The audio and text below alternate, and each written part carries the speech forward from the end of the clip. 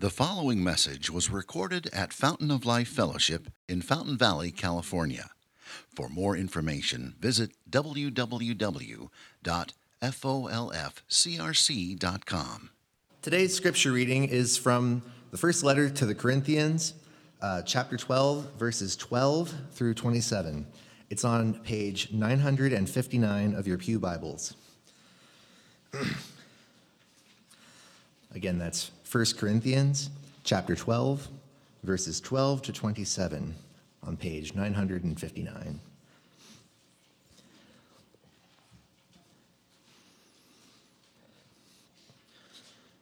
For just as the body is one and has many members, and all the members of the body, though many, are one body, so it is with Christ.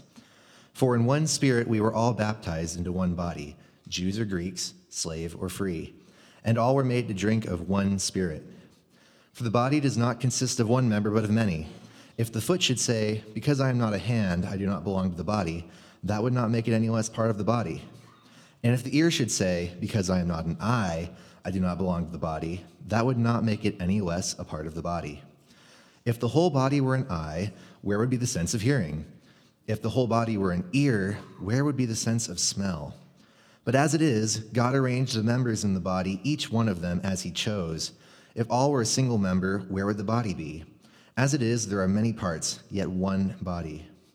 The eye cannot say to the hand, "I have no need of you," nor again the head to the feet, "I have no need of you." On the contrary, the parts of the body that seem weaker are indispensable, and on those parts of the body that we think less honorable, we bestow greater honor, and our unpresentable parts are treated with greater modesty, which our more presentable parts do not require. But God has so composed the body, giving greater honor to the part that lacked it, that there may be no division in the body, but that the members may have the same care for one another. If one member suffers, all suffer together. If one member is honored, all rejoice together. Now you are the body of Christ, and individually members of it. The word of the Lord. Amen. Well, happy Thanksgiving, everyone. Did you know that's this Thursday? Happy Thanksgiving. It's coming fast. And I've been gone the last 2 weeks, and so I'm really thankful today because I'm thankful to be home. I'm thankful to be with my family. I'm thankful to be with my church family. So thanks for welcoming me back. But I'm especially thankful this morning because this is like Christmas in November for me. There's nothing better to me than baptisms and new members as part of our family. Isn't that exciting? So praise God. When we have Sundays like these, though, I always feel the need to do some explaining. I've told this story way too many times, but I just can't stop, so I'm going to tell it again. I once had a woman call and ask if I would baptize her dog. And that reminded me that every time we do baptisms or membership, we need to explain what we're doing and why. We need to make sure we stay real close to the truth that makes all this stuff meaningful. It's real easy to get formal, isn't it, at church? It's real easy to get full of religiosity and to have no clue anymore as to what we're doing and why. Well, what's it mean? What's the truth behind it? So maybe we could think about it like this. Maybe this will be helpful for you. We could think about baptism and church membership, which we're celebrating today, kind of like a wedding ring, okay? Now this ring says something about me, doesn't it?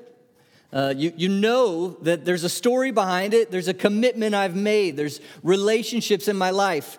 Now, is this ring my marriage? No. Would I still be married if I took it off? Yeah, okay. It's not the essence of the thing, but does it say something about the essence of the thing? It sure does. It says a lot. And so baptism and local church membership is kind of like a wedding ring. And so as we put on the ring, if you will, it's not quite that serious. Don't worry, everyone. But as we have this outward celebration, we need to savor the marriage behind the ring. Does that make sense? We need to savor the reality of why we do these things, and that's what I want to do with you a little bit this morning. So I'm going to work from 1 Corinthians. We're going to be at chapter 12. It's on page 959 in your chair Bibles. If you remember anything about this church, you'll remember it was a mess They're full of pride. They're full of divisions, drama. There was actually, evidently, church members suing one another in court. So wouldn't that be a nice church to go to? Okay. So Paul is writing them to refresh, refurbish, revive, remind them of what's happened to them and who they are because of it, believing that that would change how they live. So it's this truth of what's happened to them as Christians, and this truth of who they are because of it that changes everything. And so, in my estimation, we are much healthier than the church in Corinth. Praise God for his grace, okay? To my knowledge, none of you are trying to sue one another. So there's always something to be thankful for, right?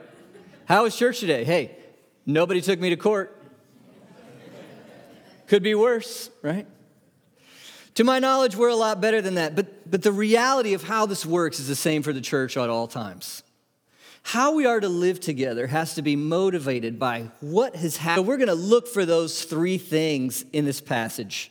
If you're a Christian, this is what's happened to you. If you're a Christian, this is who you are because of it.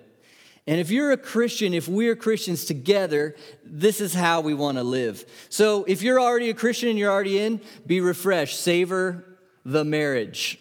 Savor your own baptism. Savor this essential reality that pulls us together. If you're not a Christian, we're so happy that you're here. So happy.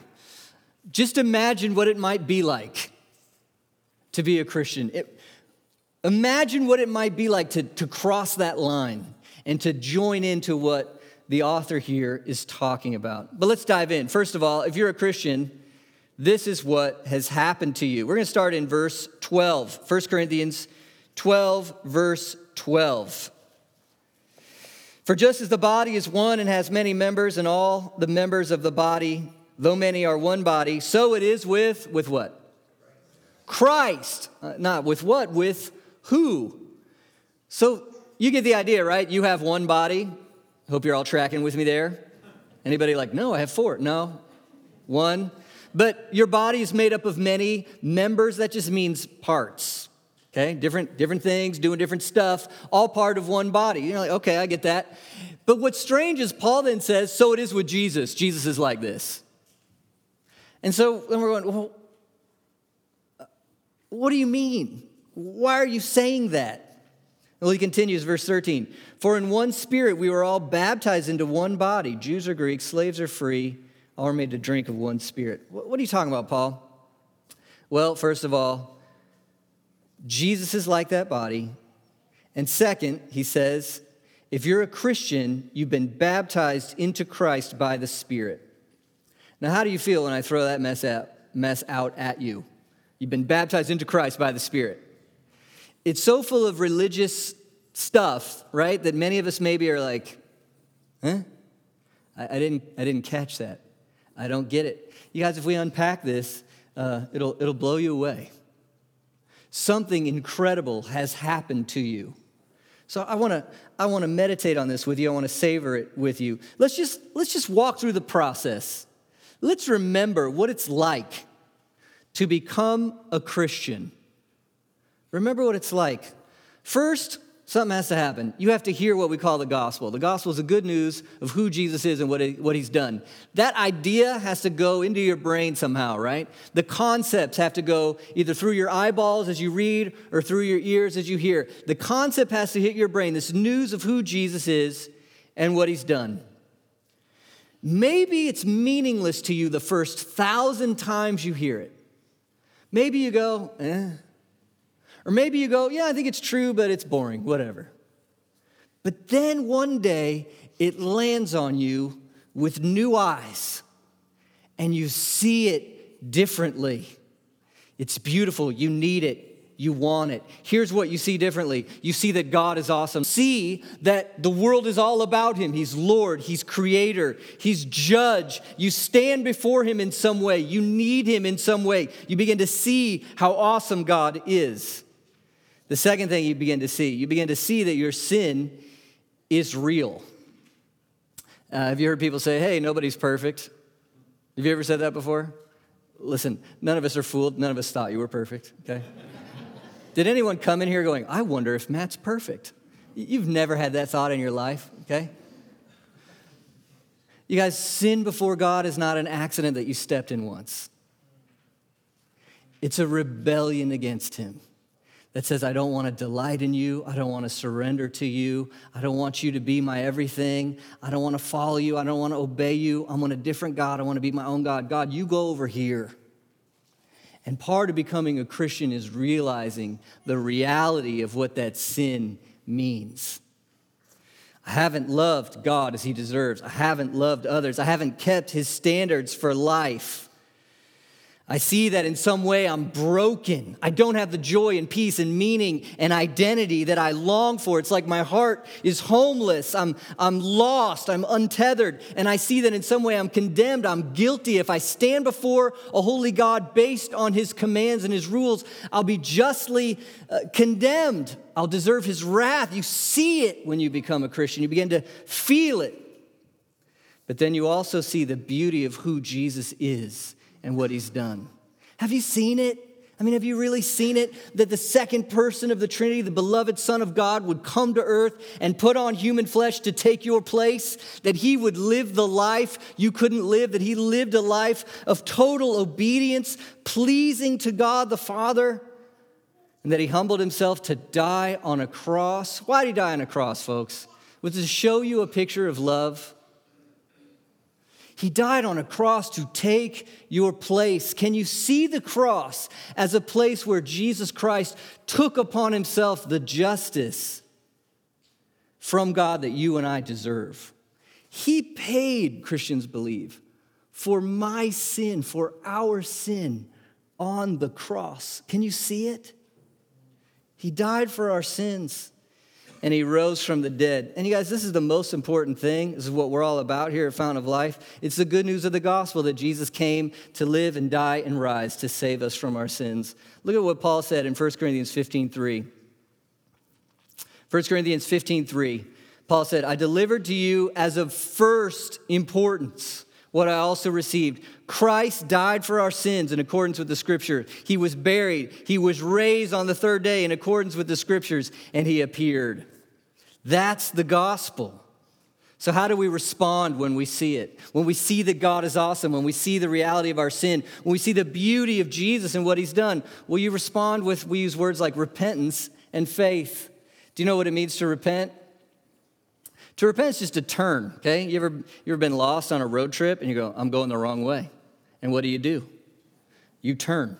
Okay? Repentance is, I've been living my life for the wrong things. I've been following the wrong king. I've been worshiping the wrong God. I need Jesus. I'm going to turn. And so faith then is clinging to him, trusting in him, looking to him as your Savior. He earns your forgiveness before a holy God. It's looking to him as your Lord. He's now your meaning and your purpose, your king. You want to obey him. And more than that, he's your treasure. Isn't he your treasure? He's the one whose face you want to see. He's the one with whom you want to be. That's what it means to repent. You guys, all these things, to see how awesome God is, to see the reality of your sin, to see the beauty of Jesus and to turn to him, that's what it means to become a Christian. Can I get an amen from someone, right? Has that happened to you? Can you see it? Do you get it? Do you feel it? Do you want it? When you become a Christian, I want you here to realize that something has happened to you that's deeper and greater than just believing a set of religious facts. Believing a set of religious facts does not alone make you a Christian. Something has happened to you when you see it, and that's now where we get to that phrase, baptized into Christ by the Spirit. The Holy Spirit, when you saw it, when you felt it, when you wanted it, when you trusted it, when you believed it, when you went after it, that happened to you because the Spirit came on you and woke you up. He enabled you to see. And that changed your heart as you saw the beauty of Christ and what he's done. Not only did he enable you to see, he baptized you. So that old word baptizo, anybody like fondue, okay? I have some friends, we do a fondue party, okay? Some of you are polite, you take your little strawberry, you tip the little tip of your strawberry and a little dot of chocolate, you know. That's not how I like to eat my fondue, okay? I want to get like my knuckles chocolatey, okay? And all that is, folks, I'm just baptizing the strawberry, okay? In the name of the Father, Son, and the Holy Spirit, for the goodness of God, amen, okay? Immersed, connected into that chocolate. This idea of baptisms means the Holy Spirit of God has connected you to Jesus. Jesus did not come to give you a list of facts and you go, yeah, I think that's true. It's far deeper than that. As you trust the truth, he actually connects you to the person of Jesus. So think of these images the Bible gives us about Christians. We are the bride of Christ, connected. We are the family of God. God is my father, Jesus my brother. And here in this text, we are the what? The body of Christ. As your arm is connected to your shoulder, the Holy Spirit has connected you to the very person of Jesus Christ. If you have any awe or reverence for Jesus, that ought to really excite you. You're connected to him. You're bonded. He's near. You're part. It's amazing. Look what Paul says in Romans 6, 3-4, what it means to be baptized into Christ. Romans 6, 3-4. Do you not know that all of us who have been baptized into Christ were baptized into his what? His death. So here he is talking to live people saying, hey, you've died. Is that weird? Can I say to you all, hey, you've died? And you're like, I'm sitting here alive. Well, in a way, you've died. When you become a Christian, this old life of rebellion against God has died. That's what that water means. It's that symbolism that you've been connected to Christ, and so his death is your death. He paid for your sins, and you've died to that old life of alienation from God, keeping God at a distance. That's dead to you, and you have a new life now. And that's drying off out of the water when we do baptism. I give you the towel, you dry off. That symbolizes Jesus rose from the dead, and you rose with him too. Do you see it in Romans 6? Look at 6:4. We were buried, therefore, with him by baptism into death, in order that just as Christ was raised from the dead by the glory of the Father, we too might walk in what? Newness of life. There's a new you because you've been connected to Jesus by the Spirit of God. It's incredible. You're alive, but you've died. You were dead in your sin, but now you're alive to new life as a child of God. You are unified to Jesus. Paul says here in chapter 12 that we drink of one Spirit. We've been made to drink of one Spirit. That's another illustration that maybe is difficult for us. How do y'all do that every day? Can you tell me? You know, do you ever talk to your friends about that? What were you up to Tuesday? It's just drinking of the Spirit. How's that taste? What does that mean, folks? This is Christian reality, Paul says. To drink of one Spirit. I want to take you to a passage in the Gospel of John, John 7:37. Look what Jesus says, John 7:37. Jesus stood up and cried out. Amazing words Jesus says here. If anyone thirsts, let him come to me and drink. What does it mean to thirst? You guys know what that means. I remember my wife and I climbed Half Dome once in Yosemite. You ever done that? That is a trip. It's way too steep, and you're like, is this legal? They're going to let me do this? And you go straight up this rock wall, and it's like a mile or something off the valley. It's incredible. You should try it if you can. We didn't take enough water. We hung out up on that cliff way too long. We didn't take enough water. We got to go all the way down. We got to hike. Man, at the end of that hike, I was so thirsty. It's the thirstiest I've ever been in my life. Thirstiest I've ever been. And we make it to a stream, and we're like, I know I'm supposed to purify this. Do I really need to? That's how thirsty I was. I can't remember if I did or not, but to feel that cold water when I was so thirsty, I just wanted to go in it. I just wanted it all. I wanted to drink so bad. You get the idea, don't you? Are you thirsty? It's a longing, isn't it? It's a longing. It's a deep longing. What is my life about? Who am I? What am I here for? How do I get right with God who made me? I know I'm not right with him. I'm thirsty. And Jesus says, if anybody's thirsty, where should you go? Come to me and drink. What's Jesus saying about himself? I will satisfy you. I will satisfy you. I will show you what you're here for. I will thrill you with who I am and my love for you. I will bring you into the family of God. Let him come to me and drink. Now look at verse 38, John 7:38. Whoever believes in me, as the scripture has said, out of his heart will flow rivers of living water. What an amazing illustration. Just fire hydrant out of your chest. What do you mean, Jesus? Verse 39. Now he said this about the what? The Spirit. Put it all together, folks. What does it mean to drink of the Spirit? It means to have a constant source of satisfaction in who Jesus is and what he has done for you. His love for you every moment. His presence with you all the time.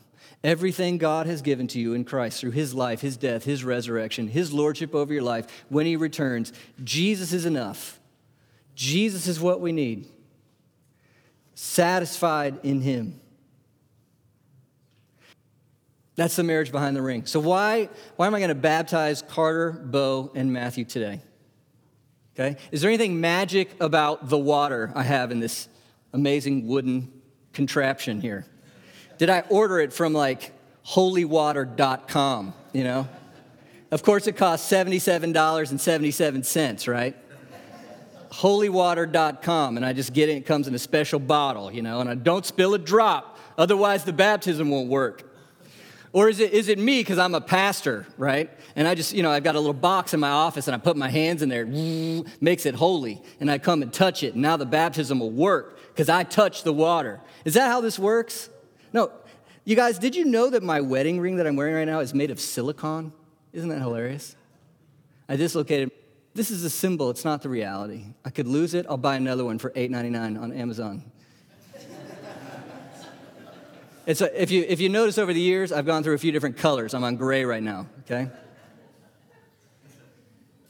It's a symbol of the marriage that I have with my beloved wife. As we put water on these guys today, it's a symbol of what the Holy Spirit has done to them. He has united them to Jesus Christ, and they have a new life in him. And if you know them, you can see that new life. You can see it in them. That's why we're baptizing today, okay? That's what's happened to you if you're a Christian. If you're not a Christian, I hope you go, at least you go, that sounds good. And I just want to invite you. You could be a Christian. Trust Jesus. Okay, what does that say about who you are? We'll move a little quicker here. Look down at verse 27. We'll make it real plain. 1 Corinthians 12:27. Paul is talking to Christians, and what does he say to them? Now you are the what? The body of Christ and individually members of it. Isn't that insane? You should all be a little bit shocked. I get to be part of Christ's body? I do not deserve that. I'm not wise enough, good enough, anything enough. Oh, the grace of God that he would connect me to Christ. I'm a member of his body. But here's the biblical logic, okay? If I'm connected to Christ and you're connected to Christ, what does that mean about you and me together? We're connected to one another. We are connected to one another. Like my pinky finger on my right hand and my left elbow, part of the same body. We're members of one another. We're connected to one another. Back in verse 12, just as the body is one and has many members, and all the members of the body, though many are one body, so it is with Christ. That's what he's talking about. He's talking about the church. We together, and then the church universal, all those believers out there everywhere. We're part of his body. You are the body of Christ and members of it. If you're a Christian, do you see this about yourself? Do you really see yourself in this light? You are united to Jesus Christ. Treasure that, savor that. As you are united to Jesus Christ, guess what? You are united to all of his people. We are connected. And it's ontological reality. Now, I'm not actually smart enough to use that word. I don't have it. I think it means it's something that is metaphysically true no matter what, despite how you feel. It is ontological reality. Do you ever have feelings that are out of whack with your reality? I do all the time. I know, I've been talking about my marriage, so I'll keep going. I know I'm in love with my wife. I love that girl more than I love anybody else. I love her so much. And honest confession, I don't always feel in love with my wife. Is anybody there? Do any of you love people and you don't always feel like you love them? Of course, okay? Of course. It's going to be Thanksgiving on Thursday. We all have 10 million things we could be thankful for. Is anybody going to struggle with feeling thankful? Yeah? Okay? Our feelings don't always match up with reality. It's part of being a broken human. Now, you could have had painful relationships with other Christians, or you could not be a part of a local church at all. You could be doing like Lone Ranger Christian, off on the horse in the desert, by yourself. You could feel like there's no way. But I want you to know that if you're a Christian, your connection to other Christians is as real as what Jesus did for you on the cross. And you are members with other Christians. You are. And we need to see ourselves this way, even though we don't feel like it. That's why we do local church membership. How are you going to live out church membership with the universal church? How on earth are you going to do that? Who are they? You don't know their names. It's just this mass, vague group of people.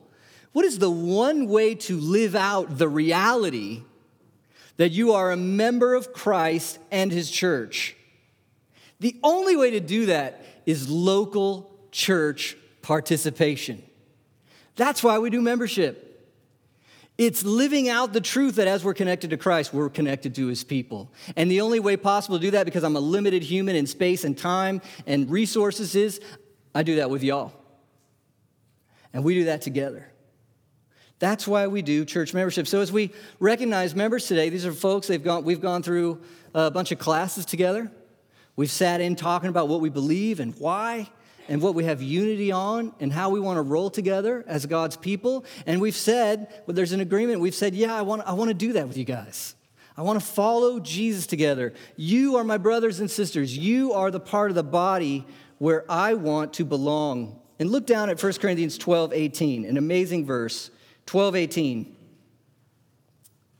As it is, what happened? Verse 18. But as it is, God arranged the members in the body, each one of them as he chose. Do you believe that? Who made you a member, a participant here at this local church, according to this verse? I'm not exaggerating. Paul's talking to the Corinthians, right? And he's saying, you're members of the body there in Corinth. And he's saying, God has arranged that y'all would be the body together. God has put that there. And so as we welcome members in Christ under his word, we have this promise, who has brought us together for this time and place? God has. It's no small thing. God has put us together. What has happened to us, church? If you're Christians, you've been united to Jesus by his Holy Spirit. And then who are you? You're members of Christ and his body. Do you see it? You are members of Christ and his body. Well, how should we live? How should we live? Paul has a a funny example in verses 14 to 21 that the church had a bunch of divisions. And so Paul says, well, look at verse 18. God arranged the members in the body, each one of them as he chose. Verse 19, if all were a single member, where would the body be? You know, it'd be hard to have a body with one part. It's kind of funny. Verse 20, as it is, there are many parts, yet one body. Verse 21, the eye can't say to the hand, I have no need of you. Nor again the head to the feet, I have no need of you. Funny illustration. You imagine an eye, blue, beautiful, complex. It sees things. Don't you value your eyes a lot? I mean, if there was one part of the body you don't want to get messed up, it would be your eyes. And then Paul mentions feet. Those are kind of gross, right? They have toes. They're strange looking, okay? So the eye could be like, I'm all beautiful. I see stuff.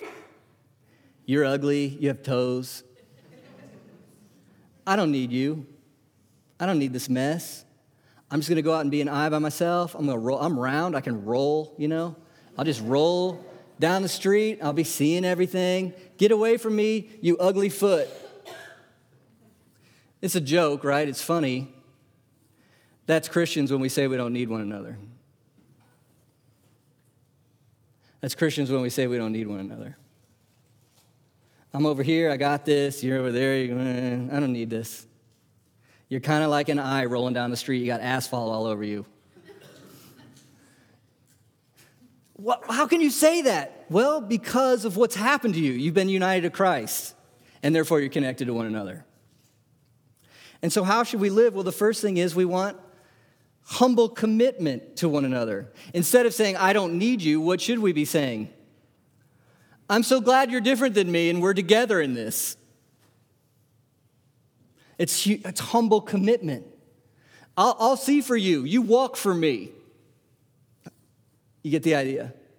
Humble commitment. The second thing we want to strive for unity. Verses 22 to 25, Paul talks about different parts. You know, some are out in front, some are hidden under clothes, some are more strong, some are more weak. Look at the end of verse 24. He says, God has so composed the body, giving greater honor to the part that lacked it. Here's the main point, verse 25. That there may be no, what? No division in the body, but that the members may have the same care for one another. This is what we want to be like as members. You have some strengths. I have some weaknesses. I have some strengths. You have some weaknesses. As we come together, striving for unity, those differences, instead of causing division, can cause unity. If we have the right heart that says, you know what, I've been connected to Christ. I've been saved by his grace. I'm loved through what he's done for me. I'm going to love you like that. I need you like that. Do you see how this changes how we want to live as a church? We want to strive for unity. We want to care for one another in the same way, right? You're taking care of your different parts, okay? Some of us, you know, you got to brush your teeth more. You don't care for your teeth as much as, I don't know, your hair or something. But in general, we got to care for all the parts, care for the body. We want the whole part of the church body to care for one another. Because we're connected to Christ, we're connected to one another. We want humble commitment. We want unified. We want to be unified, strive for unity. Last, we want to live in love. Let's look at verse 26. You have to admit, wouldn't this be sweet? If one member suffers, all suffer together. Do you remember the last time maybe you hit your thumb with a hammer or something? And your whole body was like, oh, my thumb, okay? Your whole self was, this hurts. And you're running to the doctor or you're finding the medicine or whatever. Your whole body went to take care of that one piece that was hurting. And if somebody says to you, man, I love your hair, your whole body's like, hey, thanks, okay? Your hair's still waving, but now your mouth's smiling.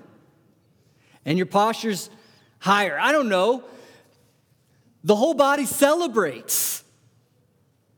Or where you were sick and your whole body was crumbled and you're getting better and the whole body is, what a picture of love. Where if you're a part of our family and you're a part of our family and if you're hurt, we all go, oh, you're hurt. And if you're like, hey, praise God, this happened, we're like, oh, sweet, praise God. But it's the sense of the body, and this is just love, right? Love. Why would we love one another like this? Well, because we're united to Christ. God has loved us like this. He loves us. And therefore, we're united to one another. Therefore, we want to live in humble, unified love. Does that make sense? That's what we want to be at Fountain of Life. We want to be a church like that. So why are we doing baptisms today? Because if you're a Christian, you're unified to Christ. That's what we're celebrating. Why are we doing new members today? Because when we're unified with Christ, we're unified to one another. And local church membership is a way to live out being members in the greater church. And what do we want to be about? Loving one another in humble unity. Doesn't that sound good? Are y'all in? Let's grow in that. All right, I'm going to pray for us. We're going to go ahead and take up our offering. And then we're going to hear some testimonies from Carter and from Bo. So when we do baptisms, I like to let folks give a little testimony so you can see a picture of their faith as they're trusting Christ. It'll encourage you. And then we're also going to bring up Melissa after we baptize Bo. We're going to baptize baby Matthew. The reason we baptize babies is not because we think it saves them. We don't believe that at all. But we think that the children of believing parents start in the covenant family. They start in. So they get the mark of that covenant, which for Christians is baptism. We raise them up to know the gospel. We treat them like part of the family. And we pray and trust that they'll repent and trust Christ as they grow. Then after we do those baptisms, we'll welcome new members, and then we'll eat lunch. We'll be done by then. Sound good? All right, let me pray. We'll take up our offering. Heavenly Father, we thank you so much for the love that you give us, that you don't just send us a list of ideas to believe, but you actually unite us to your very Son. We are connected to him, and you love us with the same love that you love him. And you call us children, just as he is your eternal Son. We cannot fathom the greatness of this gift, that you would do that for us. I pray for each one in here, Lord, that we would taste how sweet that is, and we would want it, pursue it, and believe it, and trust it. That you would excite those who are Christians, and that you would convert those who aren't because of your great love. So bless us, Lord, as we continue our time together. Thank you for those who are going to be involved and participate. Pray your blessing on them. We ask this in Jesus' name. Everybody said, amen. Thank you for listening, and we invite you to visit us Sunday mornings here at Fountain of Life Fellowship. For more information, visit www.folfcrc.com.